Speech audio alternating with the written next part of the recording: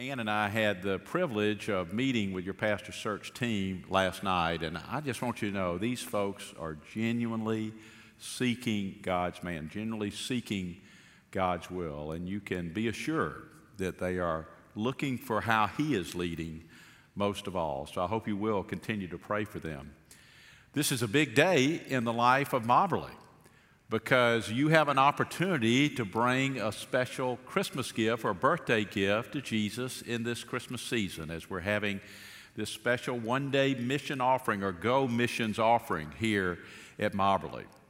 But before we get to that, at the end of our service today, we want to realize that we have begun the Christmas season. We've done it with singing Christmas carols today. You see it up here on the stage with all the Christmas trees, and we want to have a focus from here through Christmas, and we're focusing on Luke chapter 2. Today we'll be looking at verses 1 through 7, perhaps the best known passage of Scripture in all the Bible, and then next week looking at verses 8 through 14 of Luke 2, and then on December 20th looking at verses 15 through 20 of Luke chapter 2, which focuses on the shepherds. So I want to ask if you'll turn in your Bible to Luke 2. We're going to be reading verses 1 through 7, and we're focusing today on this theme: no room for Jesus at Christmas. So let's stand for the reading of God's Word. Luke 2, beginning in verse 1.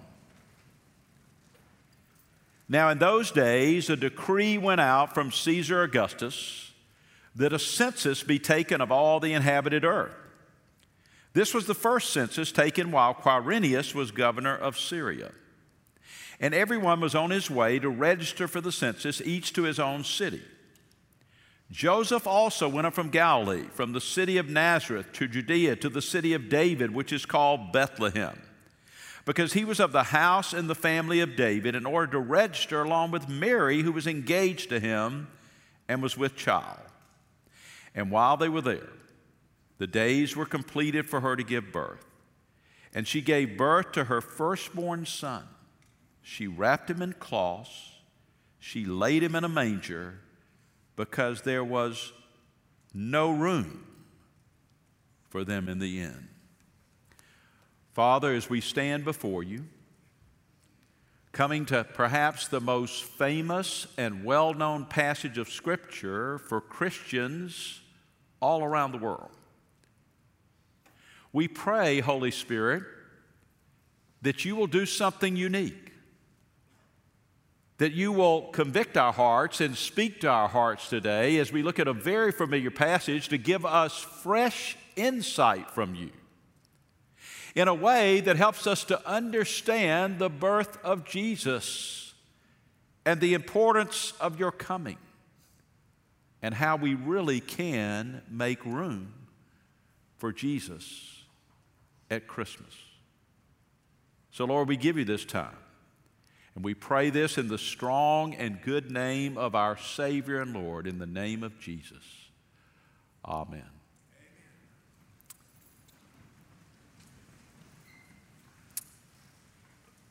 People have gotten away from the true meaning of Christmas.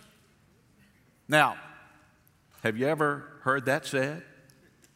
Have you ever said that yourself? Maybe many times, so much so that the phrase, people have gotten away from the true meaning of Christmas, has become cliche in our culture. I want to read you a quote from a man by the name of Phil Stubbs, who lived a few years ago when they were a bit more legalistic in their morality. And this is what he said about Christmas, and I quote, "Christmas is nothing but cards, dice, and bowling." Now, he said that in 1583.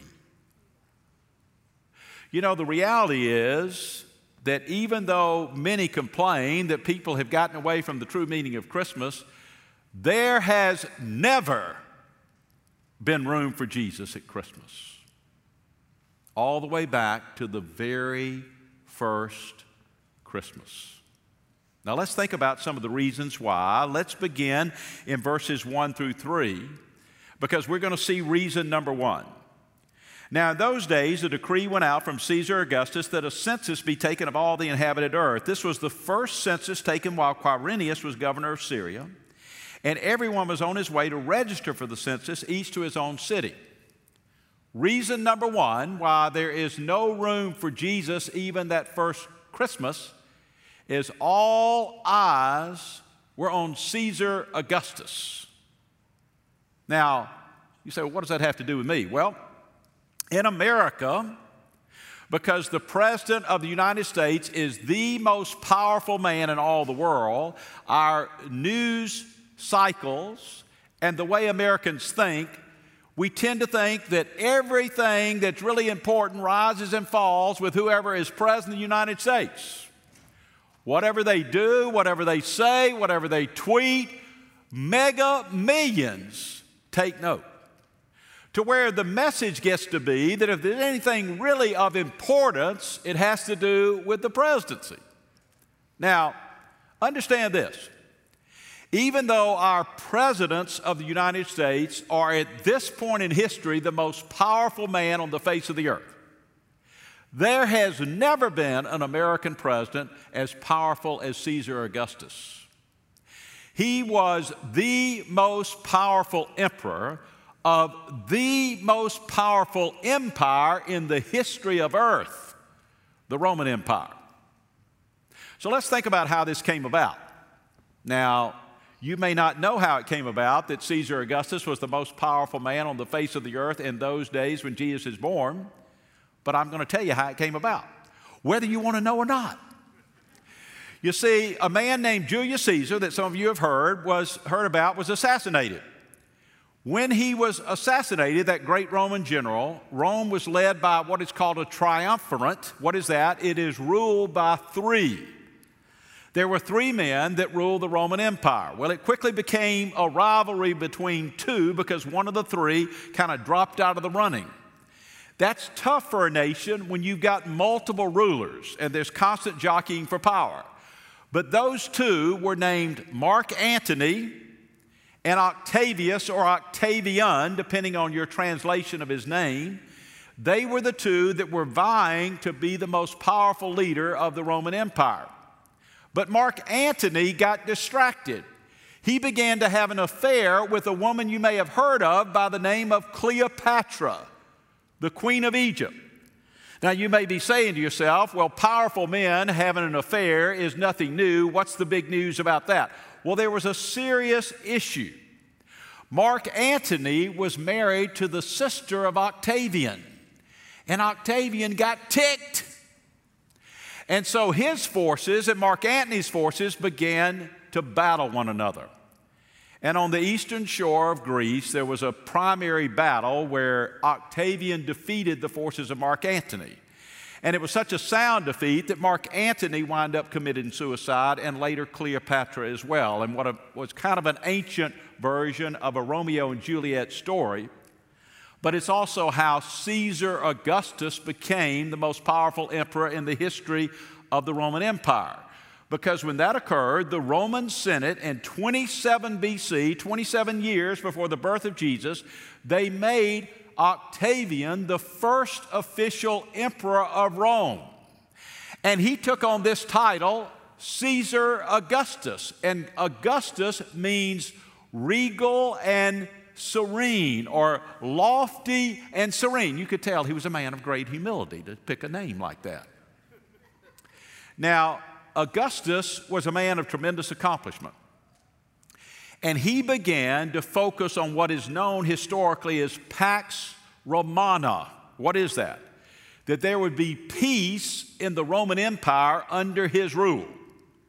And really what you see in Caesar Augustus is a foreshadowing of what is going to happen with the coming of the Antichrist shortly before the second coming of Jesus Christ. He's going to be a world government leader, a world government politician and gifted leader who is going to be calling for peace on earth around him as the leader.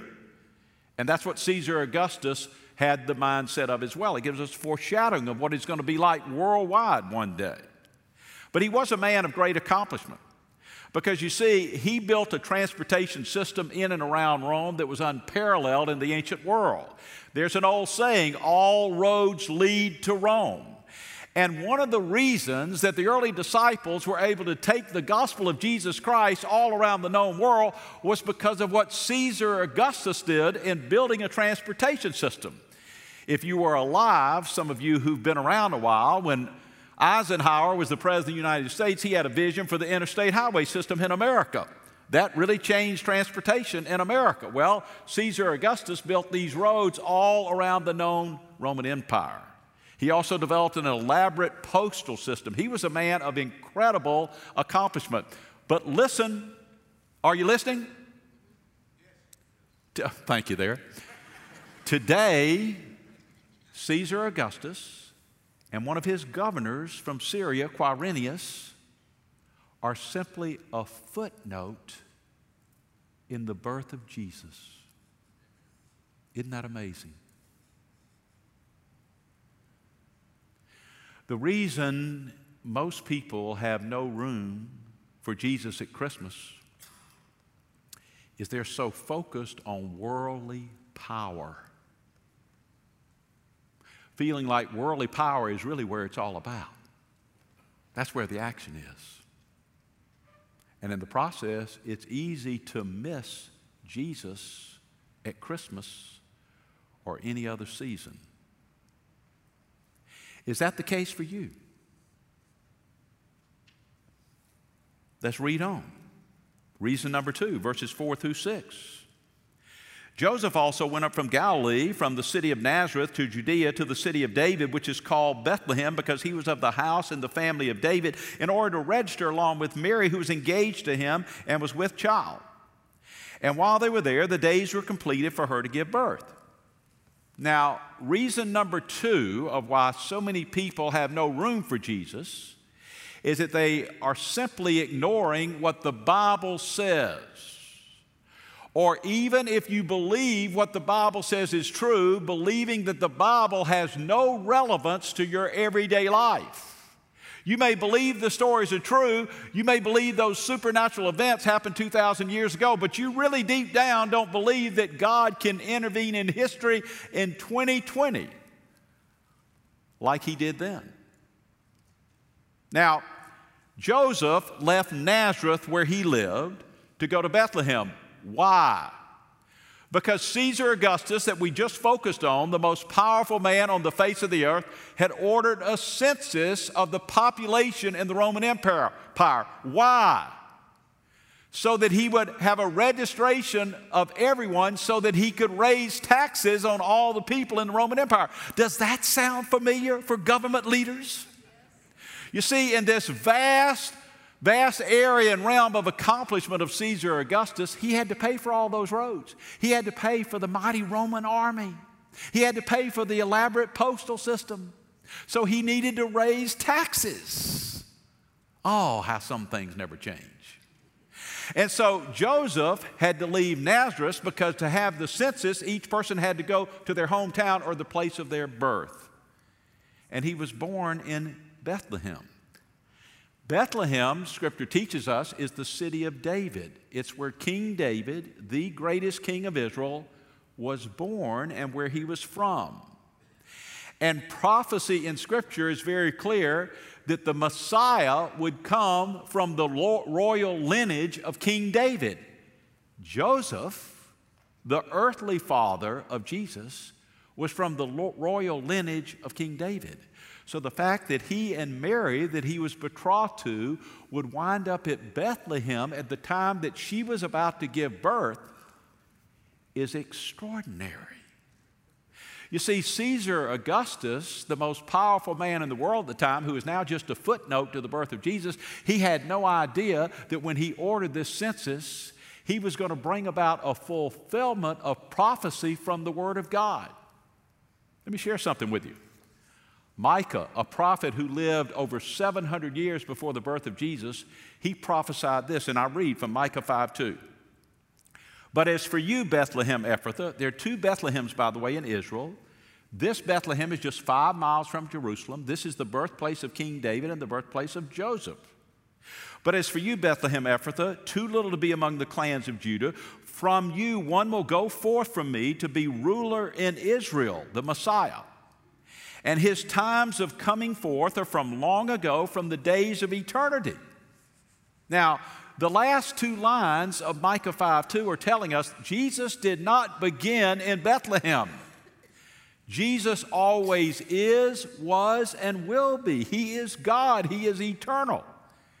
But it is through the supernatural conception in the womb of the Virgin Mary before she and Joseph were married, and then the birth of Jesus at Bethlehem, that we see Jesus for the first time in history took on human flesh and was born as a human child there in Bethlehem as a direct fulfillment of prophecy that occurred over 700 years from his birth. So if the people of that day had been reading their Bible and studying their Bible and believing their Bible and believing that God's Word is true, they might have had their eyes more on Bethlehem than Rome or Jerusalem. But here's what else is interesting. It happened even among the religious leaders. You see those wise men from the east, they saw a star in the sky. They thought it meant the birth of a Jewish king, a great king, the Messiah. They come to Herod's palace in Jerusalem, the capital of Israel. Where is this young child that's been born king of the Jews? And so Herod, being like a classic politician, he didn't know a lot about the Bible, so he called on his religious advisory team to come in and tell him, where's the Messiah going to be born? You know what they did? Matthew chapter 2, verse 6. They opened their Bible and they said, right here, Micah the prophet says that the Messiah will be born in Bethlehem. Now, listen, folks, are you listening? Those religious advisors around Herod the Great, knowing the Bible as they did, having this great star appear in the sky, and these men travel all the way, either from ancient Babylon or Persia, and there's an indication that even though they knew what Scripture said, they never even went outside and looked up. They were so wrapped up in being close to the king, where the action is, influencing the king, that God invaded history in the form of this little baby being born in Bethlehem, and even the religious leaders didn't show an interest. A lot of you here in church, or those of you joining us online, you may believe the Bible is true. You may believe all this is true, but you may deep down inside think, you know, God doesn't even intervene in history like that today. And when you have that mindset, there's never going to be room for Jesus at Christmas or any time in your life. But there's another reason. Look at verse 7. It says, and she, Mary, gave birth to her firstborn son. She wrapped him in cloths. She laid him in a manger, because there was no room for them in the inn. Reason number 3 that people have no room for Jesus is seen in the innkeeper. Just too busy. Now, I realize the innkeeper gets kind of a bad rap. But put yourself in his shoes. If you've ever been to a national championship game in Dallas, or like we have in Atlanta on occasion, or like when we had the Olympics in Atlanta in 1996, or say go to a town like Augusta. It's about twice as large as Longview. When the Masters takes place there, usually in the spring, this year was a bit different, but usually in the spring, every hotel within 50, 60 miles of Augusta is filled, and they're charging 4 times of what they usually charge for a room in that hotel. You can't find a room. Well, all these people that were born in Bethlehem had to come back all at once, and there weren't any rooms left. In defense of the innkeeper, who's he going to tell to leave their room for this young Jewish peasant couple to take their room? He was just too busy taking care of all his customers. And the Son of God was invading history, and he missed it. But in his defense, he showed some sympathy for this young couple. She was great with child. Imagine poor Mary, 9 months pregnant, making that long journey from Nazareth to Bethlehem, whether sitting on the back of a donkey or walking, having what felt like a big bowling ball in her stomach. I mean, that's not a very pleasant deal. So he had sympathy, and he pointed to a cave or a place where he housed his animals. And there Jesus was born among the farm animals of the innkeeper. And really, the only place that had room for Jesus at Christmas was a feed trough for animals. That's what a manger is. That was the only place. But really, with the innkeeper, we truly see ourselves. Because how often, so many at Christmas, I know COVID year is a unique year, but so many at Christmas are just too busy to make room for Jesus. Too many other distractions, too many other parties, too much purchasing, buying gifts, all the things that go on with Christmas. Just too busy. Now, we can stop here, and a lot of you can say, well, this is very depressing. But I've got good news for you. I got good news. You can make room for Jesus at Christmas. And I want to share with you how. Number one, confess your sin of putting someone or something as more important of a priority than Jesus in your life. If your focus on worldly power and politics and government and who's in charge is more important in your mindset than Jesus, it's time to confess your sin. If you believe the Bible is true, but deep down inside you really don't believe the Bible has any relevance to your everyday life and that God really intervenes like He did 2,000 years ago, then you need to confess your sin of lack of faith to the Lord. If you're so busy with your work and plans for Christmas and other things that you just don't have room for Jesus, you want to confess your sin to God for letting other priorities. Maybe it's materialism. Maybe it's something as good as your family. But if anything becomes more important in priority than Jesus, our priorities are out of whack. And we need to confess all these other things that we make as idols in place of Jesus. So the second thing you can do is ask the Holy Spirit to fill you with a desire to make room for Jesus as Lord and Savior of your life. A lot of people in the church get real excited about Jesus as Savior. Why? Because Jesus came to die for our sins on the cross so that we could be forgiven, so that we are made right with God.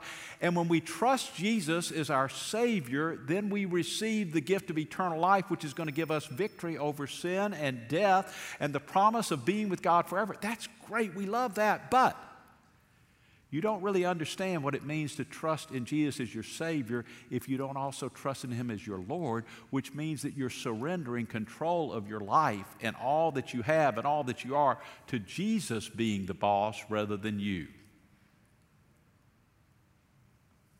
So ask the Holy Spirit, as you confess other priorities that get to be more important than Jesus, ask the Holy Spirit to give you a desire to live with Jesus as Lord and Savior of your life, as the priority of your life. Because I promise you, with our sin nature, we can never make Jesus Lord on our own willpower. We have to ask for God's Spirit to give us that inner hunger and desire to surrender our heart and life to the Lord. But thirdly, worship. We can make room for Jesus at Christmas when we worship the Lord in the Christmas season. It can be online, as some of you are doing today. It can be in person here at the Longview campus or the Marshall campus. It can also be in your personal quiet time with the Lord. As you pray to God, you're talking to God. As you listen to God by studying His Word. That's the two-way street of communication with God. And in the process, we can worship the Lord with gratitude. Have you noted who really worshiped the Lord that first Christmas? Who made room for Jesus that first Christmas? Joseph, Mary, the shepherds. the wise men, the angels, they all worship the Lord. But there's a fourth way that we can make room for Jesus, and that is giving to the Lord. Now, you study that story of the wise men, and you see that as they worship the Lord in Matthew 2, verses 9 through 10, you see that in verse 11, they brought Jesus gifts. Because as you study the Old Covenant and as you study the New Covenant, you see time and again, it is inseparable of worship and bringing gifts to the Lord. They go hand in hand. A lot of you have a mindset that I worship the Lord so that I feel inspired and feel good and all my needs are met, but it never crosses your mind that a big part of worshiping the Lord is a demonstration of your heart by bringing your gifts to the Lord. It's not all about me, it's all about God when it comes to worship. And so we want to give as we see so much teaching in the Word of God. And that's why I'm so excited about this Go Mission one-day offering of a birthday gift or a Christmas gift to Jesus. My wife Ann and I are excited to take part in this time with you because you see there are two ways that you can give a gift to Jesus. Number one, Jesus teaches in the parable about his second coming in Matthew 25, verse 40 or 41, I forget the exact verse. Jesus says, as you give to the least of these, you give to me, says Jesus. He's speaking of the poor, the homeless, the hungry, the prisoner, the stranger, which is the equivalent today of the immigrant or the refugee. As you give to these who are often overlooked and left out in society, you give to me. That's the words of Jesus. That's one way we can give of our financial resources that are the Lord's resources, is giving to Jesus. But secondly, is to give to a Christ-centered ministry like this local church or another ministry that has as its mission the fulfillment of Christ's mission for his church, which is the Great Commission of taking the gospel, the good news of Christ, to every people group on the face of the earth. Taking the gospel where people who do not know Christ have the opportunity to come to receive Christ as their Lord and Savior. What is the gospel? The gospel is that Christ died for our sins to pay the penalty for our sins, so that when you and I come to put our trust in Christ, we receive forgiveness of our sins. We are made right with God, not by anything we've done, but by everything that Christ has done. And we receive the gift of eternal life because he rose from the dead. We will conquer sin and death as well because of Jesus. That is the gospel. And it is the greatest gift a person can ever receive. Some of you still are mistaken in thinking that being a Christian is about trying to be good to please God. Listen now, are you listening? Beginning to be a Christian is when you finally realize it's about receiving the greatest gift, and that is Jesus. You receive him in faith. You receive forgiveness. You're made right with God. You have the gift of eternal life, the gift of the Holy Spirit. It is the greatest gift. He is the greatest gift that you ever receive. Here's what's so exciting about today's one-day Go Missions offering. It covers both those areas. You're giving to the least of these, and you're giving so that people can receive the greatest of gifts, salvation in Jesus Christ. And that is wonderful. This mission offering is broken into three parts. 50% will go to international missions and in churches throughout our convention all over America. There's an annual tradition at Christmas of giving to what is called the Lottie Moon Christmas offering. She was one of our key early missionaries. And it is done in honor of her name because of her incredible influence in life in being a missionary in China. When you give to the Lottie Moon Christmas offering, you're not only giving to the least of these, but you're giving where ministry is not often in existence, where people have not actually heard of Jesus or had the opportunity to come to know Jesus. You want to know that 100% of all the funds that go to that offering go to direct ministry in sharing the gospel to people groups around the world. But there's a second part of this offering here at Moberly, this Christmas gift to Jesus or birthday gift to Jesus, and that is 25% goes to North American missions. Let's face it, the majority of people in North America are not followers of Christ. Now, there are a lot of people that say they are, but they don't really understand a personal relationship with Christ and receiving the greatest gift in Jesus. And then 25% of this offering goes to local and regional missions around Longview and the state of Texas. Certainly a tremendous need here. Now, think about it this way.